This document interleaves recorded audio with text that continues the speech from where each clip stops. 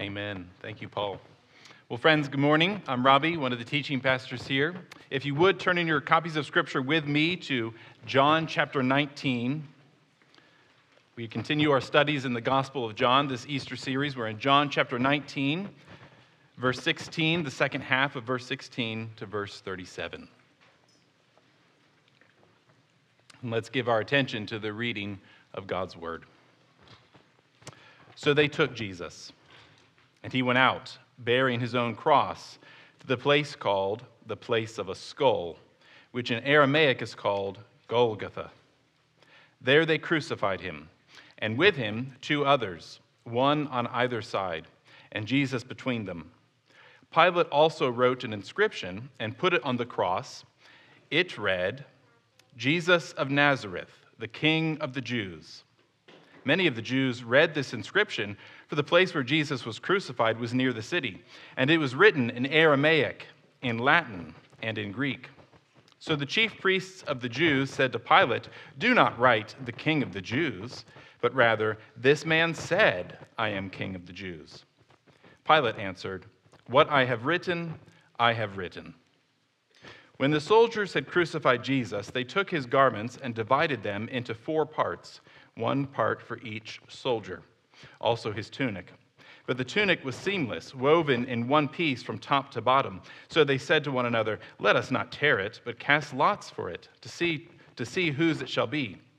This was to fulfill the scripture which says, "They divided my garments among them, and for my clothing they cast lots."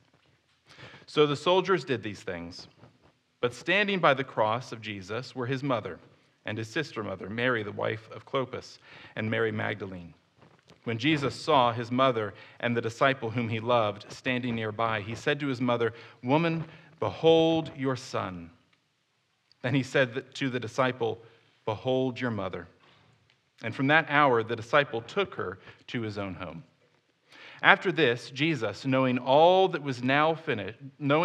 was now finished, said, to fulfill Scripture, "I thirst." A jar full of sour wine stood there, so they put a sponge full of the sour wine on a hyssop branch and held it to his mouth. When Jesus had received the sour wine, he said, "It is finished." And he bowed his head and gave up his spirit. Since it was the day of preparation, and so that the bodies would not remain on the cross on the Sabbath, for that Sabbath was a high day, the Jews asked Pilate that their legs might be broken and that they might be taken away. So the soldiers came and broke the legs of the first and of the other who had been crucified with him. But when they came to Jesus and saw that he was already dead, they did not break his legs. But one of the soldiers pierced his side with a spear, and at once there came out blood and water. He who saw it has borne witness. His testimony is true, and he knows that he is telling the truth, that you also may believe.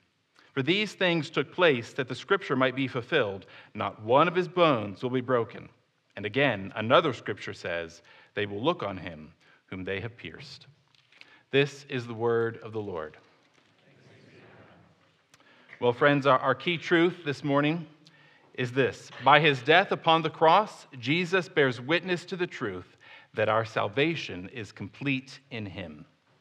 By his death upon the cross, Jesus bears witness to the truth that our salvation is complete in him. I have a question for you as we ponder these things. The question is, when you meet someone for the first time, what do you typically tell them about yourself? What's the typical spiel that you give to someone that you've met for the first time? And maybe thinking about that, what about close friends? What do you regard as critically important for someone to know about you, to know about your story, in order to consider them a close friend? We all have aspects of our personality and our stories and just the way that they're wired that people need to know about if they're to know who we are and what makes us tick. Well, friends, I think I know how Jesus would answer that question. He's already told us in Revelation. When Jesus appears to John in the book of Revelation to give his messages to the churches that have already been established in his name, he says, "I died, and behold, I am alive forevermore." The cross is absolutely central to Jesus' self-understanding. The first thing he wants you to know when you meet him for the first time is that he died and he rose to new life. We could also think about Revelation 5. In Revelation 5, John sees the scroll of history, all that is to be unfolded in history from the creation of Adam and Eve to the very end of time, and it's sealed. And he begins to weep because he realized no one is worthy to unseal the scroll of history, to make it all work out for good, except one who is found, the Lamb who was slain. And all the heavenly host, in response to this glorious revelation, that there is one who is able to unfold history, to make it all right, is the Lamb who was slain. The response to this is, worthy are you to take the scroll and to open its seals, for you were slain, and by your blood you ransomed people for God from every tribe and language and people and nation, and you have made them a kingdom and priests to our God, and they shall reign on the earth. The cross is absolutely central to Jesus' self-understanding. Now, we don't hold to the centrality of the cross. The reason why there's a cross on our bulletins at Christ Community Church, we don't hold to the centrality of the cross merely because of its honored status in Christian tradition, but because of its redemptive significance according to Jesus. After all, how could we read this passage of Scripture? How could we read of all the sufferings of Jesus on the cross for us, and our response to that merely to say, well, tell me about the traditions of men? That'd be madness. It is perhaps the case that we sometimes disbelieve that our salvation is really completed at the foot of the cross. Do we sometimes struggle with this sneaking suspicion that there must be, after all, more to our salvation than that? More to life and joy and peace and truth and sanctification? I fear sometimes we do think that. But the centrality of the cross and Jesus' witness testifies to this fact: our salvation really is complete in him. Dear friends, it cannot fail to escape your notice that all the New Testament teaching, all the things that are written in the New Testament, all the letters of Paul and all the epistles and all the Gospels, always take us back to this foot of the cross. Everything that we are taught in the New Testament takes us back to the foot of the cross, which is why Paul can say to the Colossians, I determined to know nothing among you except for Christ and him crucified. And that's true also of the Old Testament as well. The thing that distinguishes us, that separates us from our Jewish and Muslim friends, the two great other Abrahamic religions, is that we see in all of its pages Jesus. It's preparing us in some way or another to meet with Jesus at the foot of the cross, the one who said, before Abraham was, I am. So the centrality of the cross and Jesus' witness testifies to the fact that our salvation really is complete in him. See it in the text. See where they took Jesus to crucify him. Jesus was taken out and crucified at the place of the skull, Golgotha. It's a desolate, it's a forbidding place. The entrance to hell itself, if there ever was one. Perhaps you've been to places where the very air seemed evil. Certainly you and I at times have been in places that seemed dark and unfamiliar, and we were very glad to get out of them, very glad to notice the friend beside us. It is such a place that they took Jesus to, a place that we could say even was the refuse of the world, a cursed place, Golgotha. Even the name of it sounds forbidding. And there they crucified him. It's funny to say I love the way that John puts this, but I think there's so much majesty in the way that John gives this account of Jesus' death on the cross. There they crucified him. There they crucified him. No more than that, they crucified him. There's a sense of majesty here, isn't there? Of all the horror of what happened to Jesus, there's still a sense of majesty in his willingness to go to the cross for his people. And there they crucified him. There's deliberateness here. Yes, he's in the place of the skull, Golgotha, the place that is desolate and forbidding. But he is there because he is submitting to the will of his Father for the life of his people. But crucifixion is a horrific form of death, probably the most diabolical form of death ever devised by humankind, an agonizing, painful death, deliberately designed to delay death until the maximum amount of torture could be inflicted. The feet were oftentimes nailed sideways to the cross so that the victim laid upon the cross would be at a 90-degree angle, which would prohibit easy breathing, and so that the lungs would begin to fill with moisture and the heart was seriously affected. But you could lay like that for days. And it was symbolic to the Romans of deep shame. They would not crucify their own citizens. That was for barbarians. That was for foreigners, people who were non-entities, not Romans. And to the Jews, it was a sign of God's curse. Because they'd read in Deuteronomy, "Cursed is everyone who hangs on a tree." And they didn't make a distinction between trees that were just out there in the wild and the trees that we made by our own hands on the cross. Everyone who hung like that was cursed by God, a non-entity. If anybody we could say of them, well, there's no hope for them. God has turned away his face from them.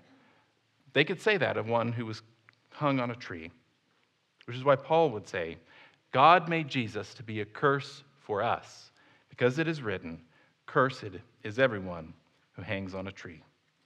It's a death of abandonment and alienation from God and mankind. How cruel to be treated as Jesus was in a world that he had made. In a world that he had made for his own glory. How cruel to be treated as he was. But friends, outside of Christ, we are under this. Haven't we experienced it this week in the form of death? 3 children, 9-year-olds, killed. The world is groaning under a curse. Don't you think that this week and in the weeks ahead, the halls of Covenant School will feel like Golgotha to the students and parents and teachers? Where's the thing that's going to bring light and life to them? The only thing is the power of the cross, where Jesus went to the place of the skull, because he has triumphed through the cross and makes all things new. But we still struggle under this curse. We struggle under the curse of sickness. We struggle under the curse of our bodies not acting like they ought to anymore.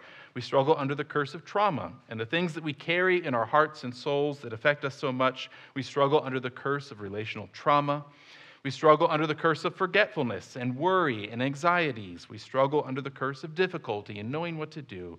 We struggle most amazingly and most horrifically under the curse of alienation from God and enmity with him. The world as we know it is under a curse. And oftentimes the answer of the world is that you have to just reconcile yourself to the curse. Either you have to get really comfortable with it and just so that it doesn't bother you anymore, or you have to figure out how you're going to live with it. But you have to reconcile yourself to this curse in one way or another in the world's reckoning. But the answer of the cross is that God reconciles himself to us by overcoming the curse through the blood of his only Son, Jesus Christ. God was in Christ reconciling the world to himself. That's what Paul says in 2 Corinthians 5. That's the glorious paradox of the cross. Jesus here was transforming the universe. Transforming the universe. Dear friends, oftentimes I think we can approach this story, especially if we've gone familiar with it. We've heard it so many times. We begin to become desensitized to the glory of what was happening here. And you can't help but notice, we'll get to this in a minute, but even Jesus' own family, Mary's there, but Jesus had brothers who were not. How often have you, like me, thought in your heart, if only I could have been there? There's an old hymn, if only I could have been there at the foot of the cross. How majestic that would have been. Yes, it would have been so heartbreaking to see my Savior killed, but oh, what wonders that would have done for my sanctification to see him there.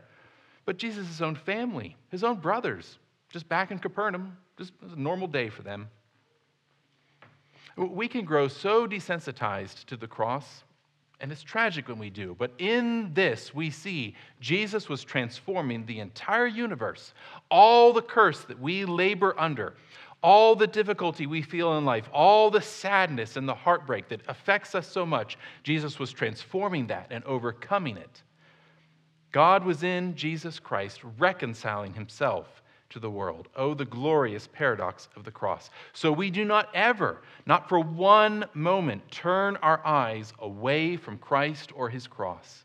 Not for one moment. Oh, it is a malicious invention of Satan. Whenever he tries to convince us that we get to a point in our lives when we can turn away from the cross, not give it any of our attention. John had to confront this many years later. In his epistle, his third epistle, he said this, I love it. Do not ever go away from Jesus.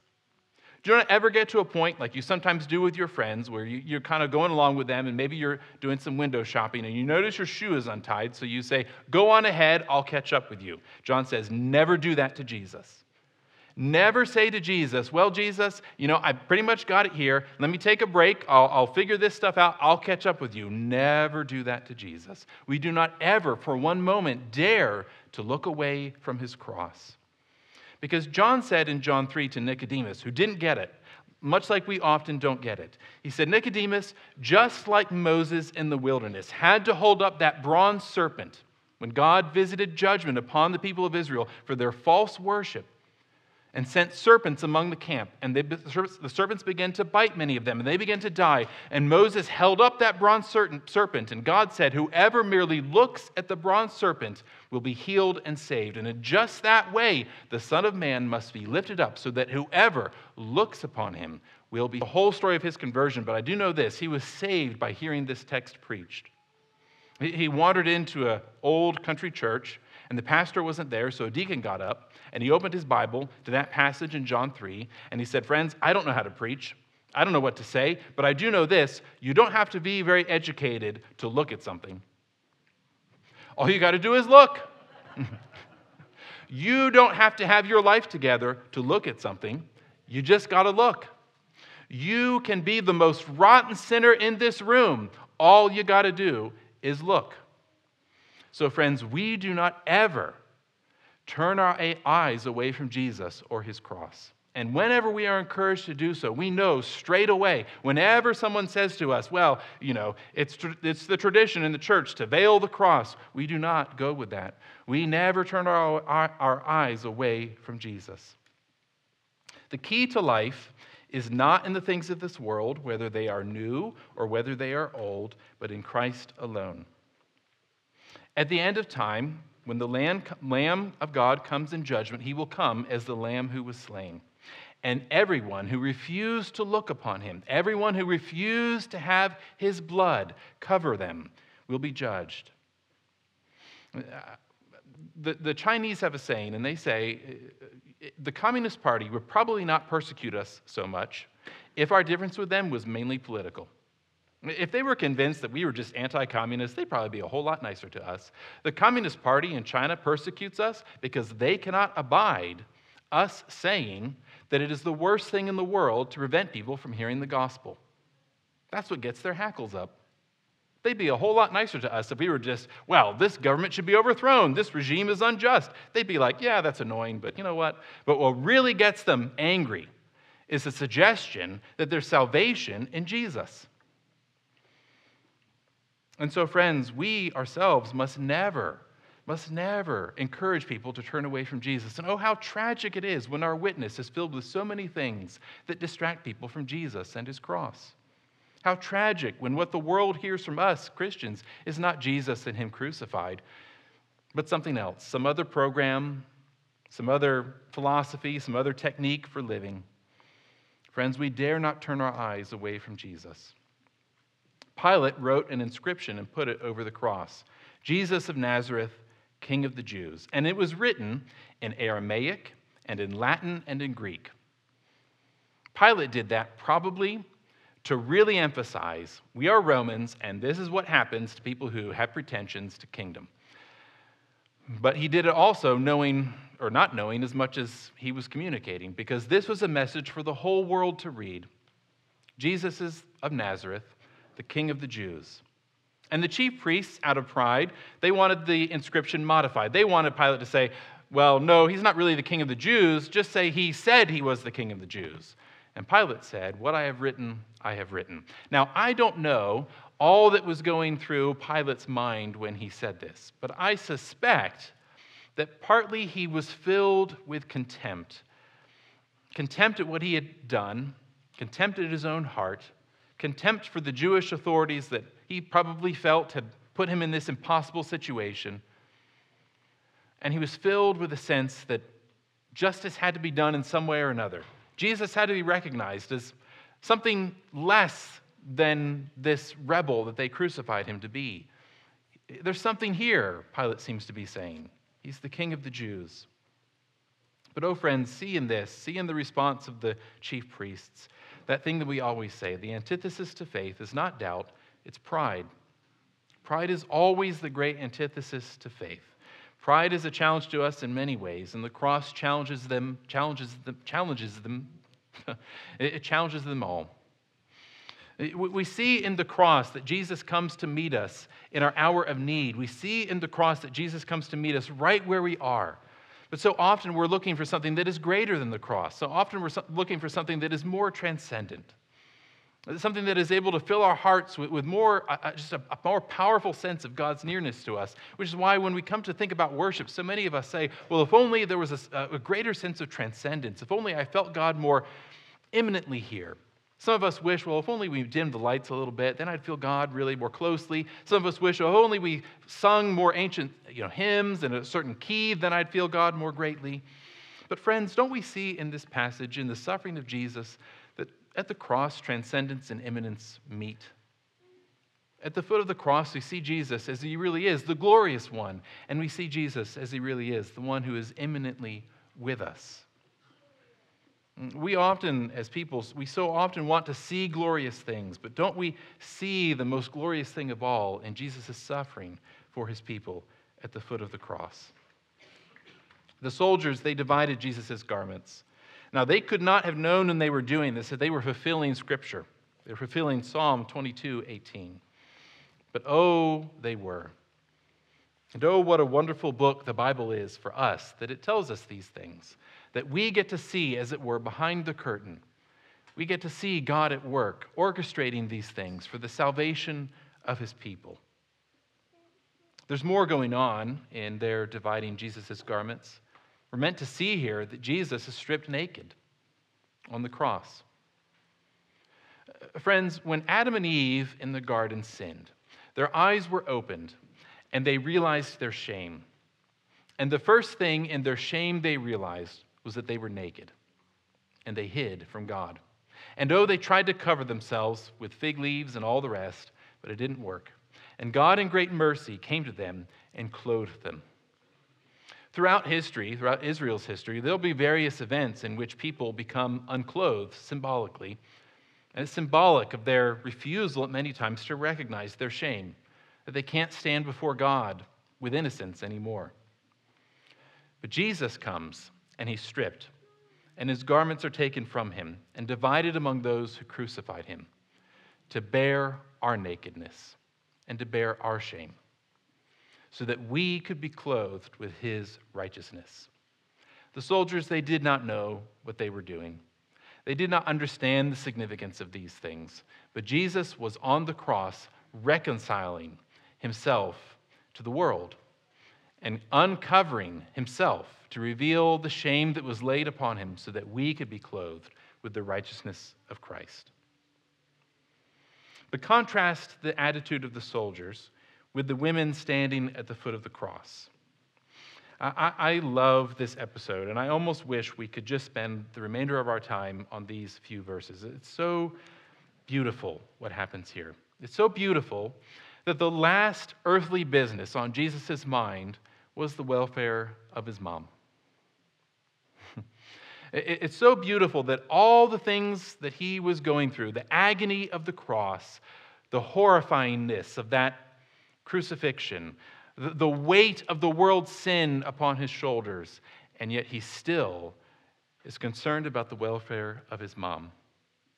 We don't know all that Mary went through in those moments, but I'm sure we can imagine just how horrifying that was for her firstborn son. And all throughout his earthly ministry, being utterly confused. Of course, she supports him like any good mom would, but what is he doing? At one point in Matthew chapter 12, she's coming to where he's meeting and saying, "Come out to me, come speak to me." And he has that strange response, "Who is my mother and who are my brothers?" "Everyone who does the will of God." That must have been awfully confusing. But here she is at the foot of the cross, probably weeping, probably just so numb with the horror of it. And Jesus looks down upon her and says, "Behold your son," and says to John, "Behold your mother." There's an old saying, we're all familiar with it: blood is thicker than water. And the whole idea there is that, family ties, they ought to mean something, right? They ought to be thicker than water. But dear friends, love in the Spirit is thicker even than blood. It's a wonderful thing here what Jesus does for his mother through the ministry of John. Because in giving the beloved disciple the privilege of now caring for his earthly mother, what he says is that in his kingdom, love in the Spirit is thicker even than blood. Church there, feeling as, we all do when we're in a foreign place and the culture's very different, just totally out of my skin, just uncomfortable in my own skin, and just feeling like I really wanted to be home. But, the best place for me to go was Sunday morning in church at worship, even though I really didn't understand what was going on because everybody was speaking in French. But, it was like I was home because I could see these people love Jesus. And I experienced love in the Spirit. It's thicker even than blood.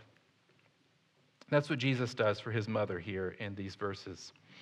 It is sad, I have to say sometimes, because we've experienced it sometimes. It is sad when we see this go wrong in the church, and some of us have experienced that. We've experienced that this love in the Spirit that we so long for and that Jesus promises to us can sometimes go very wrong. But when it does, oh, dear friends, think of Jesus and think of his mother. And think about how the last piece of earthly business of his life was to care for her. Jesus will be there for you too. He has not forgotten you. That's a beautiful episode. Let's think of it often. Well, Jesus, after saying these things, proclaims that everything is now finished.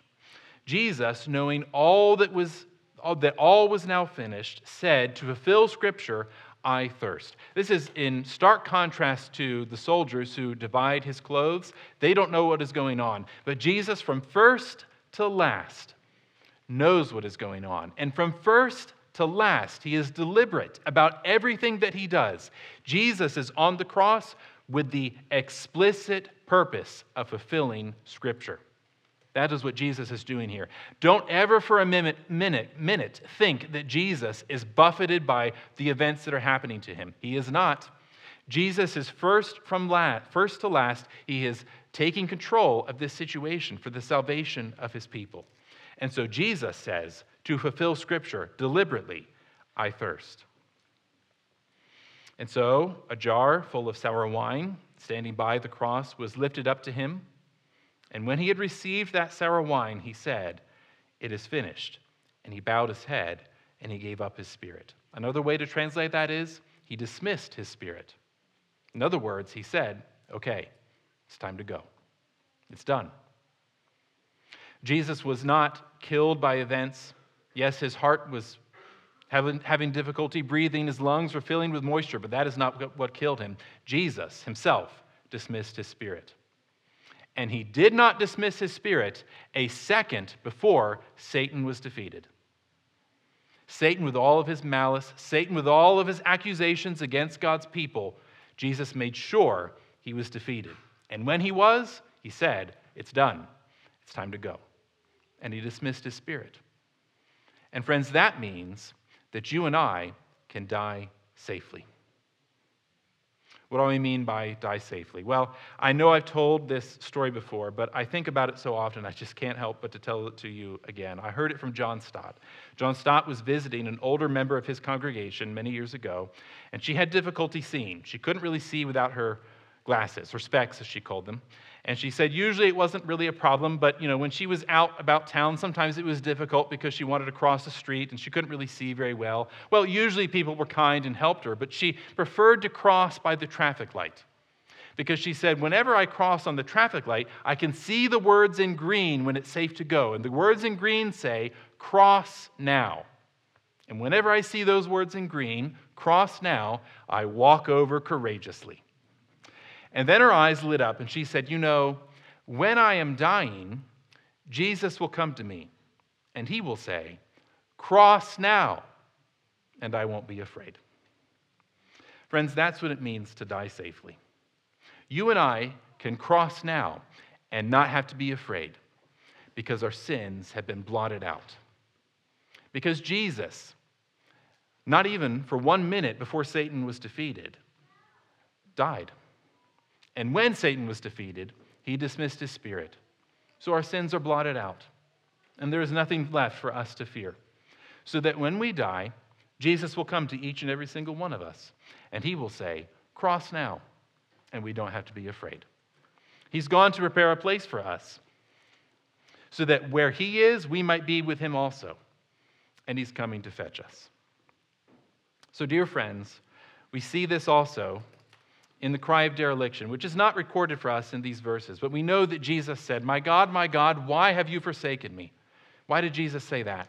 So that we would know that on the cross, Jesus was bearing the curse that was ours by right, so that we would never have to face it. Jesus was uncovered and made naked, so that we could be clothed with his righteousness forever and never have it taken away from us. Yes, the blood of Christ cleanses us from all sin. Friends, this is a beautiful passage of Scripture. Oftentimes I have felt in the past somewhat a bit of trepidation in the Easter series, because I knew how good it was going to be on Easter Sunday, but all those weeks leading up to it, oh man, it's such a bummer. Because who wants to hear about death and dying in the crucifixion? But friends, this is a beautiful thing, because we see here that our salvation really is complete in Jesus. We have nothing more to fear. God the Father now looks upon us with the most amazing love. I've often prayed to myself each and every Sunday, especially during this series, Lord, help me to see the people of Christ Community Church as you see them, with all of your love. But I'm worried that Jesus may actually one day answer that prayer, and then I'll get up here, and I don't think I'll be able to say anything. I think I'll just cry. To see you as he really sees you, with love. To see his desire as it really is for you, to clothe you with his own righteousness, so that you can share in his blessings forever and never have that taken away from you. So, dear friends, is your boast in the cross? It was for Paul. Paul said, "I will boast of nothing except the cross." Is your confidence in the cross? Perhaps you feel this morning very far from salvation. But this passage teaches us that we get to say that there is a faithful saying worthy of all acceptance, that Christ Jesus came into the world to save sinners. And Paul said he was the chief of sinners. So if there was hope for him, there's hope for you too. There never was a sinner turned away from Jesus. Never. In all of history, Jesus never said to anyone who came to him, "Go away from me." And there will be nobody in hell who will be able to say to Jesus, "I asked you for mercy, and you said no." No one will be able to say that. No, Jesus gives as a king to a king. He gives freely, without limit, to everyone who asks him. Oh, how Jesus loves you. Won't you come to him? And oh, what a thing it is to preach that gospel. And yet, when we do, how can we sometimes not but feel that words are? So here's what Paul says in 1 Corinthians 1, 20 and 25. "Where is the one who is wise? Where is the scribe? Where is the debater of this age? Has not God made foolish the wisdom of the world? For since in the wisdom of God the world did not know God through wisdom, it pleased God through the folly of what we preach to save those who believe. For Jews demand signs and Greeks seek wisdom, but we preach Christ crucified, a stumbling block to Jews and folly to Gentiles, but to those who are called, both Jews and Greeks, Christ the power of God and the wisdom of God. For the foolishness of God is wiser than men, and the weakness of God is stronger than men." Amen.